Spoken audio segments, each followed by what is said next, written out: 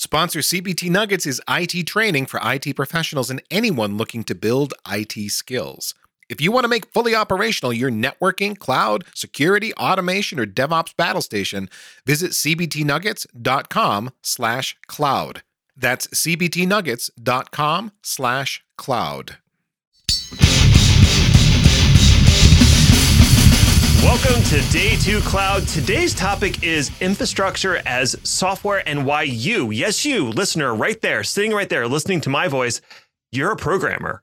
You might not think you're a programmer, but we are here to change your mind. Our guest today is Kris Nóva. She is the Senior Principal Software Engineer at Twilio, and she has some really interesting thoughts about what the difference is between configuration management and writing software, and it's not as different as you might think, right, Ethan?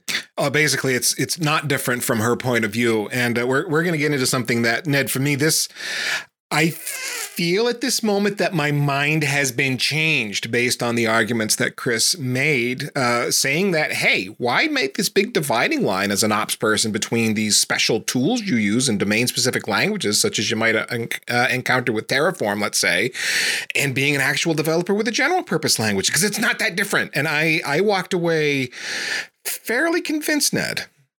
Yes, it was very convincing and just very thought-provoking. So enjoy this episode with Kris Nóva. Well, Kris, welcome to Day 2 Cloud. And what we're here to talk about today is infrastructure as code and maybe infrastructure as software. Ooh. But let's level set for people who might be familiar with infrastructure as code, but everybody kind of has a different idea of what that is, what it means. So could you define how you think of infrastructure as code? Oh, wow. Starting off with the easy questions. Let's talk infrastructure as code. Yeah. So infrastructure is like, I'll do real quick. We'll do like a breadth first approach at this. Infrastructure to me is everything below what I would say an application team consumes, right? It's always been that point in solving technical problems where you go, this should just be solved. And as an application engineer, I shouldn't have to deal with it.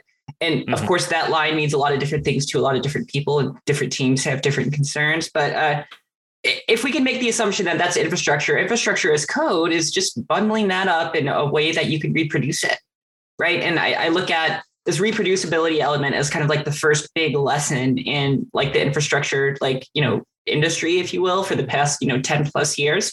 And we had gotten to a point where like we needed to create infrastructure, we needed to manage it, and we needed to be able to repeat it.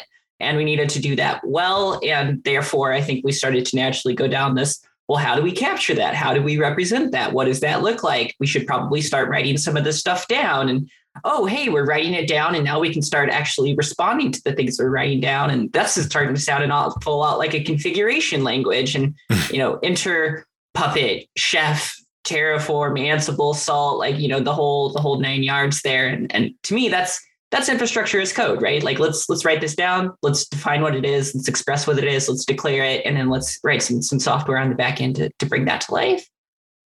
Right. Yeah. One of the things that I've struggled with a little bit is the differentiation between infrastructure as code and configuration management. Because in my mind, they do two different jobs, but there's definitely some bleed over in terms of the tools and also kind of what they do, who has which responsibility. How do you feel about the differences between IAC and config management? I mean, I'm jaded, right? Like, I'm old. I've been doing this for a while. So I feel like my response here I always want to break things down into computer science primitives. So like, okay.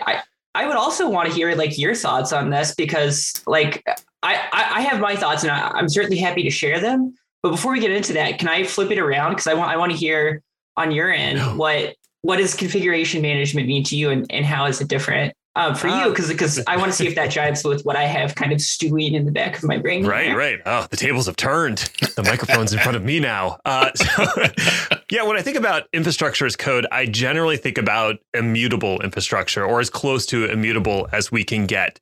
If you need to make a change, you're going to destroy the infrastructure that's there and rebuild it using the code. Whereas config management means it's sort of a long running resource that needs to be mutated over time. And so your config management tool is going to be running on that thing, or at least checking in with it and going, do you still match the way I want you to be? No? Okay, I'm going to revert you, or I have a new config I want to push down to you because there's a new requirement from the application or something. So, if I put it into tool sets, like for me, Terraform handles the infrastructure as code, whereas something like Ansible or Puppet would be more config management. Yeah. So I'm glad I asked because like this is why I want to get really crisp about which words we're using for what here, because like these words mean different things to me. So like when I say infrastructure as software, it sounds like we're almost saying the same thing as as config management. Except for I'm probably taking it a step further and just drawing more of like an intellectual or cultural line around how we approach some of it. So like, I had mentioned repeatability with like this is why I asked, with infrastructure as code, which again, this goes back to immutability, and like whether it's immutable or not, whether you can change it or not, I think that's beside the point. I think what it is we can recreate it from the same place. That's really the value I see with like the first big infrastructure as code. And yeah, like there's great things about, making your infrastructure in such a way that you can't change it or you can't SSH into it or you can't do anything. There's some good patterns there. It's also really annoying if you need to like change something and it's like, I know I can SSH into all 100 nodes at the same time and we only need 80% of them to work. And this is, production's on fire and I just need to change a 0 to a 1. Spinning up all new infrastructure that's hard. Right. Like, and there's, a lot of complexity with that. So I think there's trade-offs there. Well, it feels like we're making a distinction where there maybe isn't one, because if you deploy infrastructure as code, there is a configuration that is implicit in that. That is happening. There is still a config that's going on. But Ned, going back to your definition, it feels like you're making a distinction between here's an object that has a configuration. I send it out into the world, and if it doesn't do what I need, I'm going to destroy it and make another one that's got a different configuration, as opposed to I'm going to change the thing that's out there and tweak its configuration, and then that's configuration management to you. Is that how you're drawing the line? Yeah, that's where I've drawn the line before, but it sounds like I might be wrong about that. So I'm curious to hear what Kris was about to bring up in terms of how you're thinking about config management. So when I think of config management, I hate to say it, but I think of C++ templates.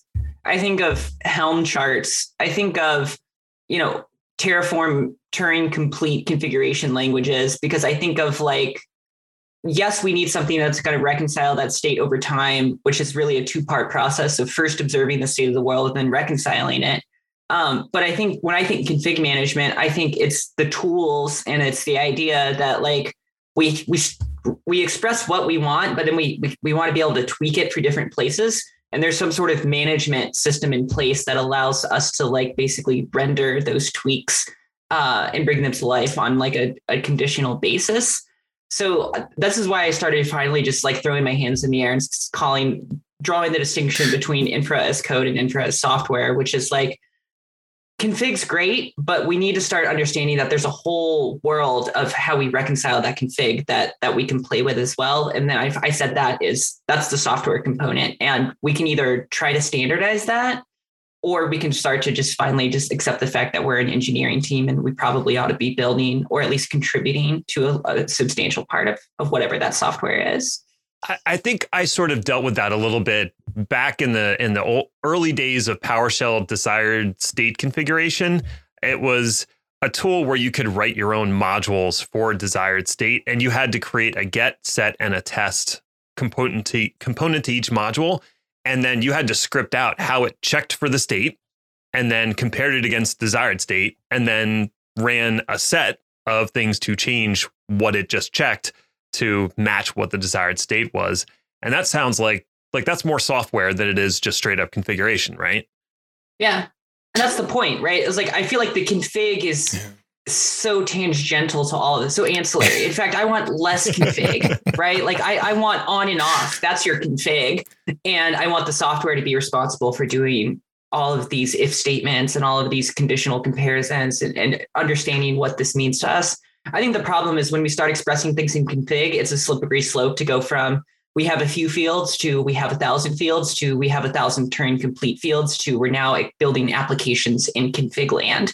And that to me violates all of this in the first place, because it's like, that's why we have software. So I don't know. I feel like I'm a bit egregious when I say things like standardizing infrastructure management was probably a necessary evil, but ultimately was one of the biggest disservices we could have done as an industry.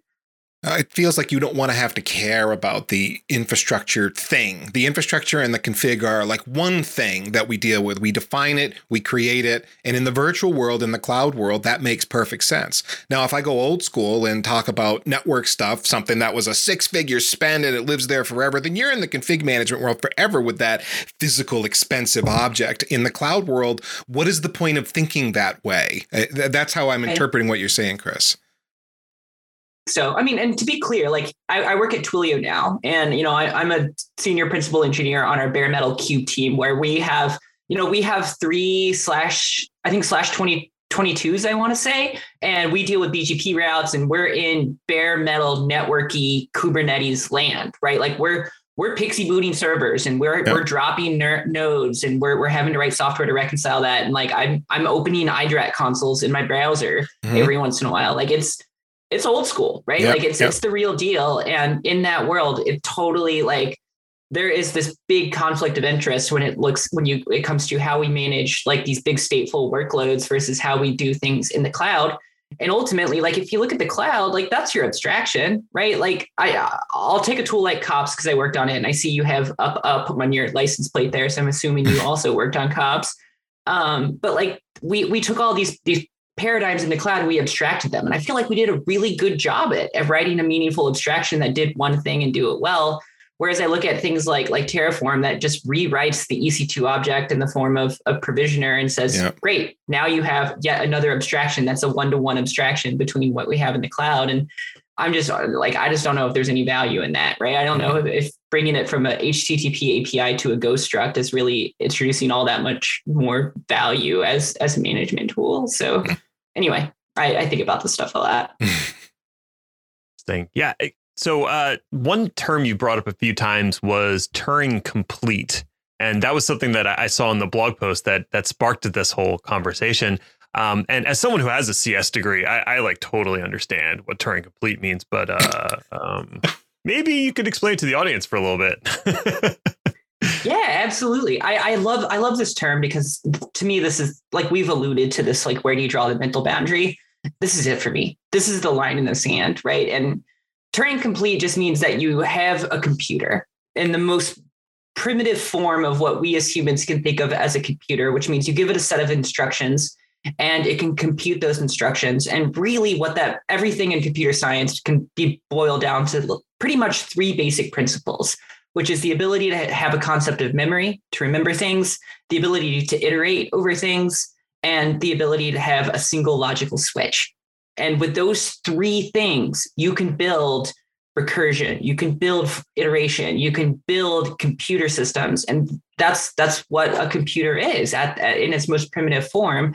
And the whole point there is that one of those 3 is a logical switch.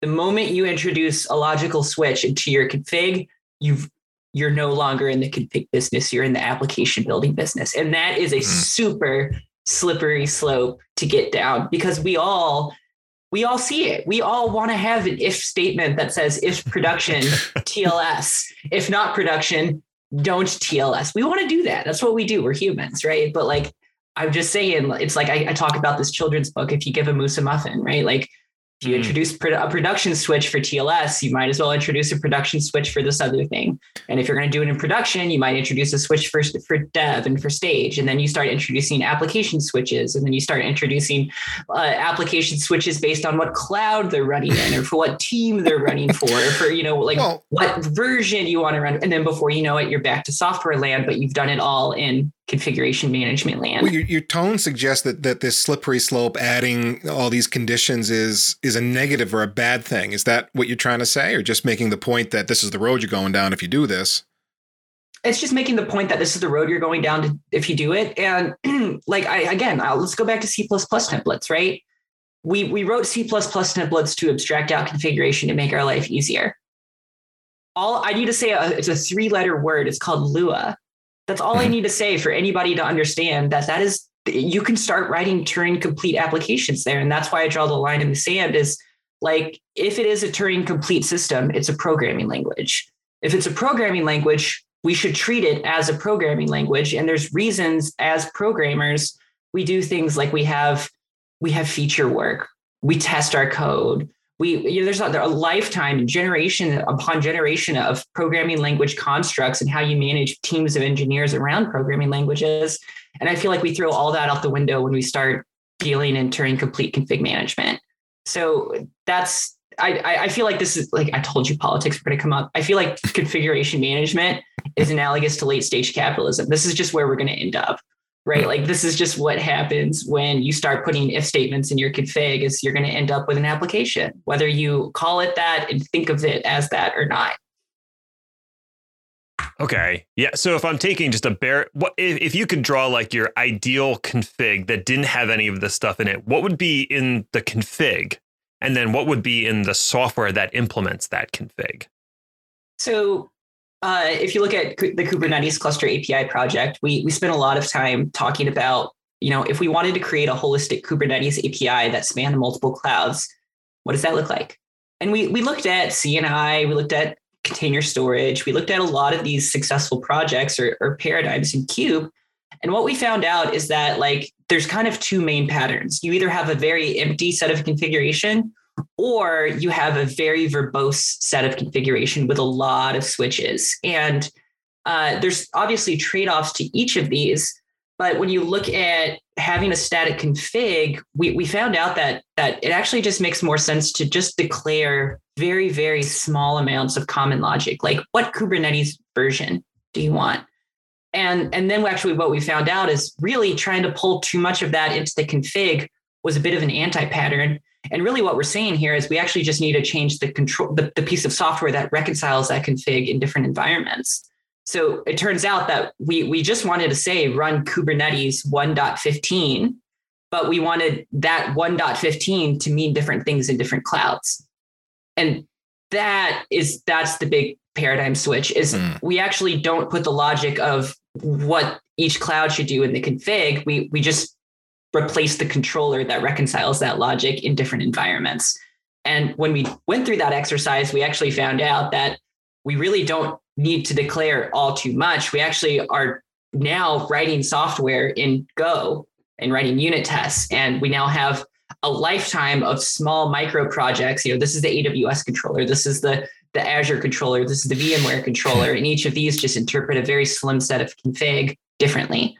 And then we started to find out that there's actually the AWS public topology where we do public subnetting controller. And then we do the AWS private topology where it's all private and locked down and you need a Bastion server to get into the subnets. And then all of a sudden it was like, oh, and these two controllers can share some common libraries, but they're really intrinsically different. And we discovered this was more of a software engineering problem than it was a config management problem, which is why when I hear things like config management, my brain goes, C++ templates, Helm charts, right. Putting all this cloud specific stuff into all of the config. And I'm like, I don't think that's what we actually need here. I don't think that's what we actually want to do. It's what we want to do, but it's not what we should do. Right. So to me, if I'm not writing that software, I'm just consuming the software. So I have a config. I want to use cluster API to create a cluster in AWS. Not having those fields available in config is somewhat limiting to me as the consumer, because now I'm reliant on a software developer to write that software to implement that portion of the config, because I can't be more specific about it. Do you see that as a big limitation, or is that a feature, not a bug? All of the above, right? Like, I think in a perfect world, I'm challenging the idea that infrastructure management teams, infrastructure operators, should also be software engineers. That's new. That's hard. There's a lot that goes into that. That's a very loaded statement. I also think that like there's something to be said about if we are in a world where we have generic config and we are in a world where we have use case specific config, let's just put things where it goes, right? Like there's nothing wrong with pulling out EC2 instance sizes into the AWS specific component here, right? And making that a flag that you consume.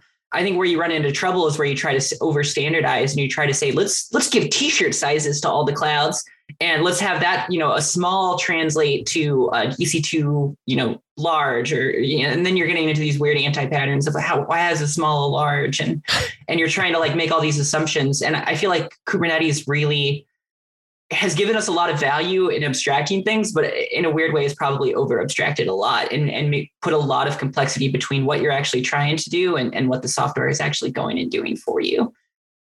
Right. You said something really important to me there, which is we're asking infrastructure operators right now to also be software engineers. And I know that we've heard that from the audience. They've felt that pain of, I had my way of operating things before, but now you're telling me I need to know how to write, full blown Go code, or I need to learn the entire HCL language for Terraform.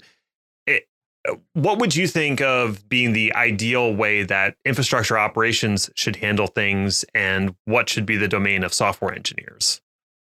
I mean, I think in my mind, when I look at an infrastructure engineer, they're like the Navy SEAL of the engineering org, right? Not only do they have to do the same thing applications engineers need to do, but they need to do it underwater with people shooting at them and at midnight, right? Like with scuba gear on. And I kind of feel like that's really what we're saying here is we need to go above and beyond.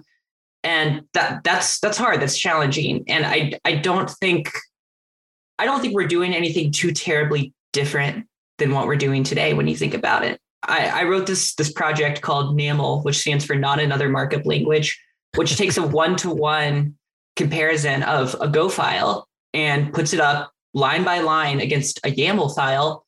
And as it turns out, there's actually not that. It's syntax, like trivial syntax is really the only big differentiator between Kubernetes deployment.yaml and a Kubernetes deployment.go. And I don't really think that anyone who is approaching some of this configuration management and is learning how to do, HashiCorp config languages or learning Chef or learning Puppet or any of these, I don't think that's any harder than learning how to write an if statement in Go or Python or JavaScript, right? It's really not that big of a difference.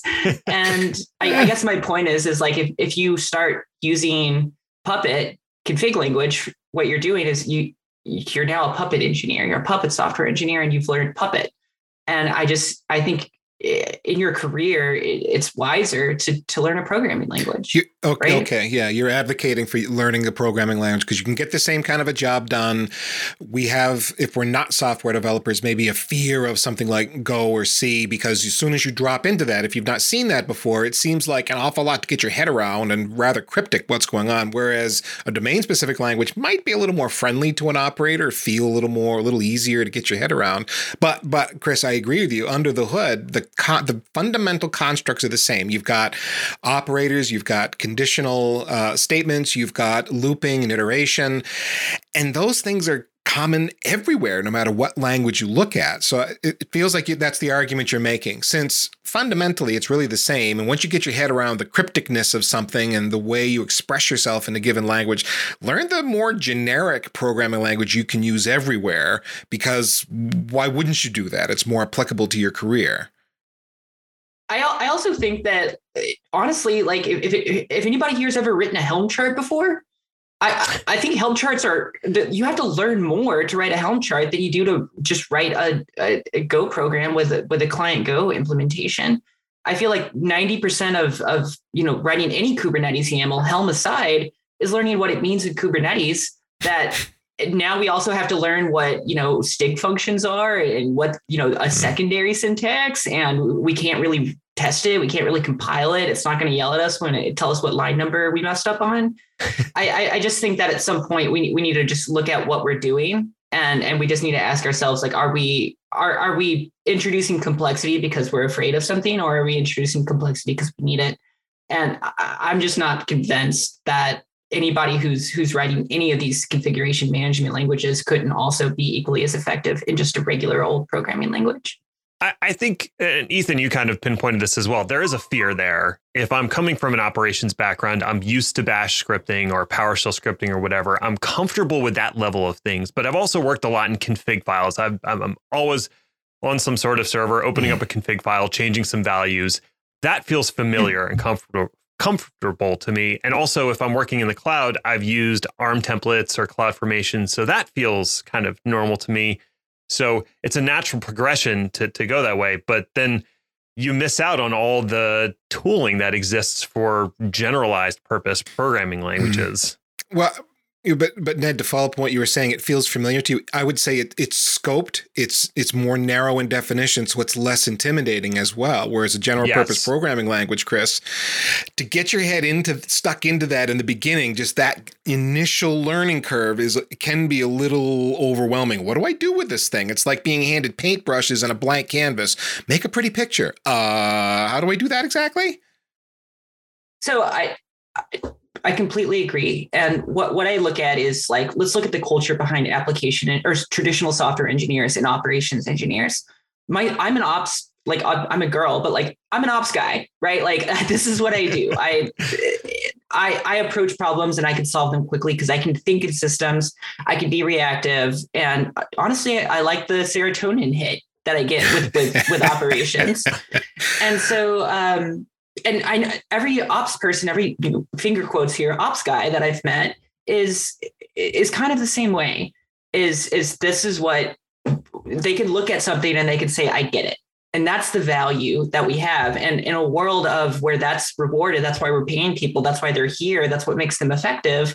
Their ability to see something and say, I get it, and then change it and learn it. Like, I can't tell you how many operations people I've seen in our production system teach themselves a kernel paradigm within 5 minutes just because they can just see how it works and watching them piece it all together. And so anyway, in a world where you're only looking at config, that's the only place you're ever going to learn from. So I think that us as a community, as infrastructure management, right, like we probably have a great responsibility to share those patterns of saying like, it's a Go file, or it's, a Ruby file, or it's a Python file, instead of, proprietary configuration management. And I think that we'll just see that people start to pick it up more and more. And in a world where we have this blank canvas and paintbrushes and we're surrounded by people who are able to learn things very quickly.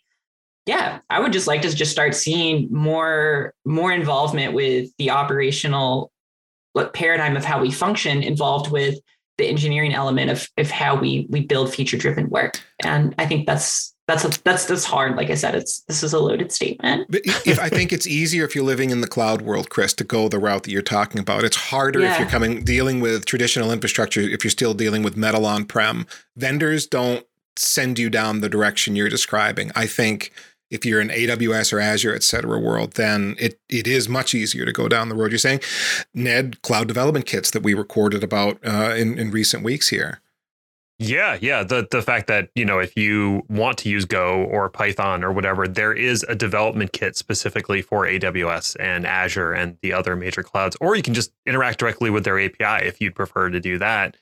The on-prem stuff, a lot of the times they don't expose an API to you, and you have to use whatever their weird proprietary UI is, or God forbid you have to load up a Java applet on the specific version to configure your SAN array. Not that that's ever happened to me. So if someone's thinking about, all right, I'm doing some infrastructure as code now, but I'd like to start making this changeover to infrastructure as software, where could they get started? How would they begin bridging that gap? So I think this goes back to the operational folks are natural learners and they're natural observers. So I think there's something to be said about having a good example here. And I think Puppet is a great example of writing the software to reconcile configuration. I think there's a ton of examples in Kubernetes. Like if you think about it, if you set load balancer equal to type or service equal to type load balancer. Gosh, I can't believe I just screwed that up. But you expect, especially in the cloud, that there's some concept of a load balancer to be created. In a bare metal world, you have to figure that out on your own, which is probably intrinsically a lot harder to do. But I mean, that's an example of using software to mutate infrastructure and to represent infrastructure in a one-to-one way. And that's bundled in an application abstraction. So I think a lot of it's going to be understanding that there's going to be some change. And I think there is a little bit of there's a dance here. You have to understand when it makes sense and when it doesn't. And I think for me, the Turing complete line in the sand is like my first big fire alarm that goes off whenever I start seeing a lot of Turing complete constructs in baked into ways that are coupled with some sort of proprietary tooling that gets a little worrisome for me. And then other than that, I think it's just finding those use cases where it's an easy place to get started. As I found out that building a platform in which you can add use cases and features to is actually more valuable than actually solving a use case in the first place. Getting a tool that you roll out to all your systems that you can add a feature to is actually substantially more effective than finding that first feature, because once the tool is there, it's relatively easy and it's not a lot of work or investment to lose context and switch what you're doing to just add let's go configure the switch. Let's go, flip out a node. Let's go change the file system. Let's reformat this hard drive, whatever. You having a place is more important than having the feature in my mind. So I would say that's a good starting point as well. We paused the episode for a bit of training talk, training with CBT Nuggets. If you're a Day 2 Cloud listener, you're listening to it right now, then you're probably the sort of person who likes to keep up your skills, as am I. Now, here's the thing about cloud, as I've dug into it over the last few years. It's the same as on-prem, but different. The networking is the same, but different due to all these operational constraints you don't expect. And just when you have your favorite way to set up your cloud environment, the cloud provider changes things or offers a new service that makes you rethink what you've already built. So how do you keep up with this? Training. And this is an ad for a training company. So what did you think I was going to say? Obviously training. And not just because sponsor CBT Nuggets wants your business, but also because training is how I've kept up with emerging technology over the decades. I believe in the power of smart instructors telling me all about the new tech so that I can walk into a conference room as a consultant or a project lead and confidently position a technology to business stakeholders and financial decision makers. So you want to be smarter about cloud? CBT Nuggets has a lot of offerings for you, from absolute beginner material to courses covering AWS, Azure, and Google Cloud skills. Let's say you want to go narrow on a specific topic. Okay, well, there's a 2-hour course on Azure security. Maybe you want to go big, wide. Alrighty, there's a 42-hour AWS Certified SysOps Administrator course. And lots more cloud training offerings in the CBT Nuggets catalog. I gave you just a couple of examples to whet your appetite. In fact, CBT Nuggets is adding 40 hours of new content every week, and they help you master your studies with available virtual labs and accountability coaching. Interested? Of course you are, so satisfy your curious mind by visiting cbtnuggets.com/cloud and figure out if CBT Nuggets will work for your training with their 7 days free trial. Just go do it. cbtnuggets.com/cloud for 7 days free. That's cbtnuggets.com/cloud. And now back to the podcast I so rudely interrupted. There's an element to this that we've skipped over, Kris. That is, if you've never been a programmer before, do you think there's any kind of a hurdle worth mentioning about things like IDEs, getting your head around libraries and just those fundamentals? Or is that, you keep saying ops folks they just absorb all this knowledge. They're just so smart, the whole bunch of them. And so we don't need to even worry about that? I mean, I'm not trying to say ops folks are able to just learn everything. I'm saying that's how they learn. At least in my experience, right? Like, no, I got into my day job. I didn't go to college. I didn't have a degree. I read a few books and I watched, right? I watched people. I paid attention. I learned. I listened. And I feel like most ops folks, and this is like a blanket statement, so like, big asterisk here. I feel like most ops folks at some point in their careers find value in watching, observing, and learning. And that's, I think that's just part of the industry, right? Like we're as operations folks, we're rewarded for being able to solve problems quickly. So I mean, learning a programming language it's a lot of work, right? I put it on par with learning Vim or Emacs or Linux. It's a lifetime of work, and programming languages change, and you really have to like accept the fact that this is going to be part of what you're doing. I just keep going back to that. I think there's not that much of a difference between some of the configuration management tools that I've seen and porting that over to a proper programming language.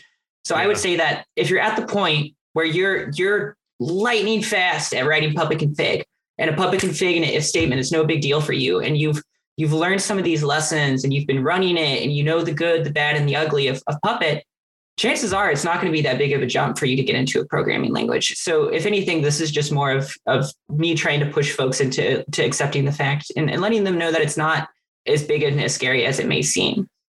Programming language documentation is written for programmers. And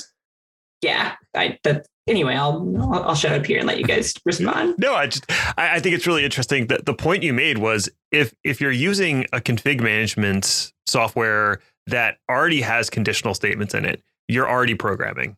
Yeah, exactly. Maybe like training wheels programming, but you're already programming. And actually, I mean, at least in my experience, because of the fact that we don't think of it as software, the tooling that surrounds it just isn't there.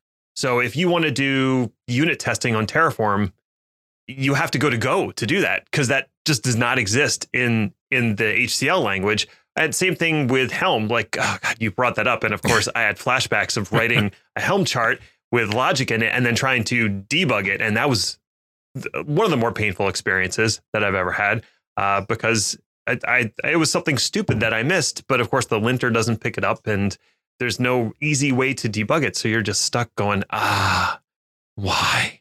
So like in your ideal world, would it be more that you would write software in something like Go or Python that would then produce the config that could be ingested by something else? Is that sort of the workflow that you'd advocate for?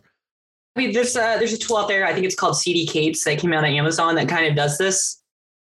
I'll reserve my thoughts and opinions and feelings on that tool for another day. I've never used it. I've just read the README. I personally would not build a tool that goes from programming language to config to software to production or to system, whatever that system may be. Again, that's four hops to get to mutating the server. I think what I'm really advocating for here is, as if you're in a world where you're writing Helm charts and you're doing conditional things and you're iterating and you're doing these Turing complete constructs, all of these tools are good. I just am challenging that they're never going to be Go good. They're never going to be Python good. They're never going to be, Ruby good.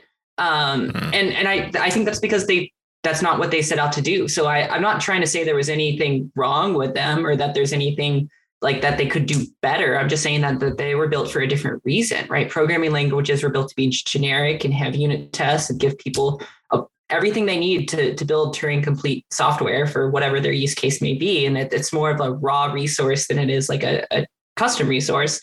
So, I mean, I just think that's going to be a natural jump after we get into this configuration management bit as engineers. Do you think it matters which language an operator would pick? Because you've thrown around Python, Ruby, I think Java's come up, Go has definitely come up, but these aren't interchangeable. Each of these languages, they're actually rather different when you get into them and how they're structured, how they express themselves, community support, and so on. So there's two answers. There's a technical answer and there's the human answer. The human answer is pick the one you're most familiar with. In a world where we have people who learn through osmosis and are successful at looking at the state of systems and teaching themselves like common truths about these systems and applying those truths later for different reasons. If you're in a world where you're doing, if you're like, what is Puppet's written in Ruby, I believe, right? At least originally it was Ruby. I don't know if that's still the case, but yeah. Let's say we have a tool like Puppet that is written in Ruby. I'm sure there's going to be a lot of constructs of the Ruby programming language that trickle into that tool, which means your chances are you're already probably pretty familiar with them. And you just need to sit down and realize that these constructs have a name. And you're actually probably pretty opinionated about them and have a lot of thoughts and feelings about some of them. Some of them you might like, some of them you might not like. And I think like as a human, part of going through and learning these languages and developing your own opinions is going to be a part of it. So don't completely start in left field. If there's already something you're familiar with, I think it makes sense to continue down that path. And if you look at, let's take Helm again, which I think we're all familiar with, like Helm unit testing or Helm chart testing, which is written in Go. Like there's your hook into Go, right? You're struggling with finding where your line number is that you've messed up interpolating your YAML, and then you start writing a test to fix it. Well, guess what? You're writing a Go unit test. And I hate to say it, but writing a Go unit test for text template and YAML interpolation at runtime, probably not the best introduction to Go there is out there. And I'm just trying to tell people that, give it a shot, give Go a shot, give Ruby a shot, give Python a shot. And I think you'll be surprised how much of it you'll enjoy and how much of it will make sense to you. Yeah, if I could share how that resonates with me is I do a lot of work in Terraform, and Terraform's written in Go. And when I started working on some of the functions or using some of the functions that exist in Terraform, I was like, I really wish this other function existed. And I started doing a little digging into the source code. And I was like, wait, they're just re-implementing all of the Go functions, but they're exposing them to the HCL language. So all of those functions exist. It's just a matter of, oh, that one doesn't exist in Terraform yet. Just, port it over and expose it through HCL and you're good to go. And I was like, oh, I bet I could do this if I just look at an example of how they did it once and then do it for the function that I actually want. And it worked without me knowing a whole lot about Go, because like you said, I kind of picked it up a little bit just from being steeped in it and picking up the hints that were in HCL. A rose by any other name would smell as sweet. William Shakespeare. An if statement is an if statement, no matter where you happen to see it, right? All string to lower, string to upper, split string, yep. Right? A rose is a rose, right? Like we can wrap it up in an abstraction and call it a configuration management language, or you can remove that layer of complexity. And that's what I'm advocating for here is if you're splitting strings and you're looping over things and you're building complex logical systems, sweetie, you're a programmer. Welcome to the club, right? Kris, you gave the answer I was hoping that you were going to give, because my philosophy is kind of the same thing. I spend most of my time in Python because, as it happens, I deal with a lot of networking gear, and there happen to be a lot of libraries written in Python that support the networking world. And so that's been the path of least resistance for me, the fastest way to get things done. Doesn't mean I wouldn't switch over to something else, because, as you say, once you start looking under the hood, everything gets pretty similar, ultimately, with the way it's structured and the way it works. You just got to get your head around the syntax and certainly there's some languages that are a bit peculiar in how they do things. But once you get your head around it, it's kind of the same. Yeah. I think there's a reason that, we see a lot of these common functions across programming language libraries. There's a reason we have the concept of logging and standard out and, string manipulation. If your string contains, these are all, and the syntax is different, and, Python is better than some languages at dealing with sets of strings or sets of ints and things like that. But ultimately, as you start thinking about problems and what you're dealing with, with a system that's in front of you, I think there's a natural evolution to programming. And I think it's really easy to miss the boat, so to speak, when you're as an operations engineer, as an infrastructure engineer, when you're brought up in this config management, onesie, twosie scripts to get the job done. It's really easy to miss the point of where you go, I'm actually a full-fledged software engineer. And once you kind of miss that turning point, I found that folks actually get kind of double down on configuration management, and that can come back to hurt people. Or not necessarily hurt people, but it could come back to introduce a lot more complexity than it was intended to. Right. Yeah, it's the complexity that really kills. It's adding complexity and abstractions when you don't need them. And I think that's kind of what you're talking about, where if I write software that then creates a text file, which is then ingested by a different piece of software to create the resource, like there's so many places where that linkage can break or screw up or be misconstrued between the two. Wouldn't it be easier if it was just, I write some software that configures a resource and I'm done? This is like, I tweeted this the other day. I think we've all seen like the never ending USB adapter that like it goes from like a serial port to like a PS2 port, right? And then like you have like these 12 things, and then you have a USB plug at the end. And then it's like, ironically, usually that serial port is right next to a USB port. And it's like, at some point you just need to realize that like you've gotten to this very complicated system by only doing the right thing. Year after year, you went to the server room and added the adapter you needed. And then all of a sudden, like you're left with this USB port. And like at some point, somebody just needs to walk up to the server and rip the old adapters out and just go straight into the server. And that's kind of what I'm saying here is at some point we need to just stop and realize that it's possible to get a lot of complexity by always doing the right thing. And at some point, if you continue to do things the way you're doing, you're just going to be going through that same like endless chain of USB complexity that you don't necessarily need. I like that. It's not anyone's fault. It's not like people did things wrong along the way. It's just you're trying to do the right thing. That was the best option available at the time, maybe. Now it's time to reassess. It is. And when you reassess, like if you come up, take a breath, do what you need to do, take a week off work, whatever. A lot of the things you care about, I found out are natural learning points in a programming language. You want to learn how to send a HTTP request. You want to learn how to create a resource in AWS. You want to learn how to mutate a string, or you want to how to do these basic paradigms. These are there at your fingertips, and it's surprising how natural a lot of this can come with just a little bit of time and patience. I think to a certain degree, at least this has been my personal experience, is because I did not start out as a programmer and I'm not a programmer by trade, I don't want to call myself a developer. There's this imposter syndrome I feel by saying, as a developer, because there's this voice in the back of my head that goes, you're not a developer, you just write PowerShell. It's kind of like you have to tell that little voice that it's wrong. Do you think that's something that's standing in the way of ops engineers today, is they think of themselves, but I'm not a developer, right? Absolutely. Which is why I'm over here yelling about infrastructure as software.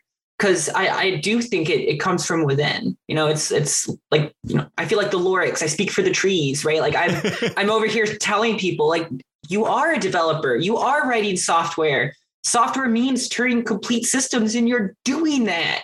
Your system changes at runtime if this is set to true or if this is set to false. That is software. That's what you're doing. And I think that, like, if I can't encourage people enough to just like accept the fact that they are, whether they want to be or not, software engineers. And I want to welcome them with open arms. Welcome to the party. I mean, it sucks here. Don't get me wrong. Like, it's not fun, but like, welcome. Like, at the very least, like, if we're going to be mad about software, let's be mad about software together. I love that.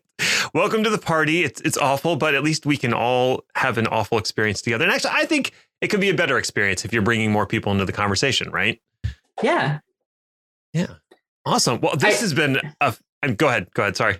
No, I was just going to say, like, it's always easier to think that there's this magical point in the future that, like, is going to make everything better. I was thinking about this the other day. I'm getting ready to move my house, and all around me in the house, it's just like, the couches behind me, the Heptio pillows, this microphone. This is all a reflection of things that my past self said, if I can only get that, the world's going to be better, and it's going to be better when I get there. And at some point, like, you just need to stop and enjoy it. And you need to, like, let the past version of yourself kind of enjoy that. These are all things that you worked hard to get. And what I'm trying to say is there's a big, big hurdle in moving from configuration management to software engineering. And I think, that starts with the name, of course, and the fact that it's a very confusing paradigm. But more so, there's this inability to take a look around you and actually appreciate what you've done. But, like, one way of saying it is I wrote Puppet, professionally for 3 years. Another way of saying it is I wrote, software systems that manage production enterprise servers and was able to iterate quickly and solve problems for a business. And I can't advocate for folks to be on the latter of those two enough. Right. The second sounds so much more impressive, but they're functionally equivalent. And I don't know. It's a different way to thinking of things. And I really appreciate the way that you put it. It's given me a little more, maybe a kick in the butt to actually go and learn Go, because I've been meaning to forever. And it's just been, well, but I know enough to get by. It's like, well, maybe it's worth crossing that hurdle or getting over that hurdle to learn a general purpose programming language, because my life will be better at the end. I also think that the programming, like the engineers also are a little guilty of this as well, right? If you join any engineering org or team or project or group or whatever, for a constant theme being, we're understaffed, we need people, we don't have enough good senior engineers, we need help. For someone who goes around saying that a lot, we sure do put a lot of hurdles between going from Turing complete configuration management to writing software to manage infrastructure. And it's kind of like I'm over here just like, but these people know how to do what we need, right? Like, they know how to write if statements. They understand what a server is. They probably know more about routing and networking than you do, bro. Right? Like let's let them come and we're all working on the same team here. And so I would certainly say that, like, if you're a software engineer listening to this, welcome your newly found configuration management brethren to the infrastructure as software society, for lack of a better term, but also as an infrastructure management person. It's really not that big of a gap, and believe in yourself and trust yourself, because this is what you're doing. You are an engineer and this is what you're good at. And you just need to call it something else so that the engineers can hear what you're saying. And all you're really doing is just delivering the same message on their terms. Awesome. Well, I gotta say, this has been a fascinating conversation. I've really enjoyed it. Are there any like key takeaways beyond what you've already said that you'd like for the audience to hear? Key takeaways. I mean, don't listen to me. I'm crazy, right? Like I have these thoughts for myself because this is just the path that I've gone down. So I definitely think that in general, the tech industry is subject to this whole, like, I feel like this is like Western medicine, right? Take a pill and you're cured, right? Like, what's the solution? That's like, where's my antibiotic for my team that I can just take for, once a day for 6 days, and then my problems are magically gone. I don't think this is that type. We're not going to see that type of solution here. I think this is more of a cultural problem. And I think this is more of how do we start bringing these two, what were traditionally tightly coupled, yet very culturally different paradigms into one harmonious working space. I think Kubernetes did a good job at that. We started to tiptoe into infrastructure management from software land.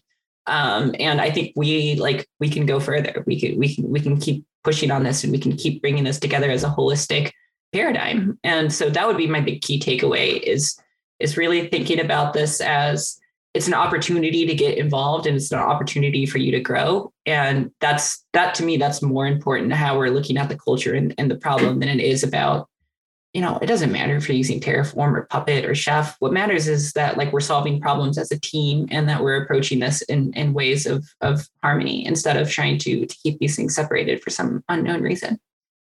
Awesome. That was a great key takeaway. All right. If folks want to follow you, are you active on social media? Do you have a blog you'd like to promote? Yeah. Twitter.com/Kris Nóva, or my blog is nivenly.com. They all point to each other. So if you find me anywhere, you should be able to find enough links to the other things. I stream on Twitch. I do everything from work on the Linux kernel to infrastructure management. I work at Twilio. My day job is managing enterprise servers at scale with Kubernetes. And I don't know. I'm around. It's not too terribly hard to find me. Awesome. We will include links in the show notes. Well, Kris Nóva, thank you so much for being a guest today on Day 2 Cloud. Thank you. And hey, listeners out there, virtual high fives to you for tuning in. If you have suggestions for future shows, we'd love to hear them. You can hit either of us up on Twitter at Day 2 Cloud Show, or you can fill out the form on my fancy website, nedinthecloud.com. Hey, speaking of my fancy website, I recently launched a totally redesigned version of my site. It's easier to navigate, more visually appealing because somebody else did it, and more performant. So definitely check it out and let me know what you think. That's nedinthecloud.com. Until next time, just remember, cloud is what happens while IT is making other plans.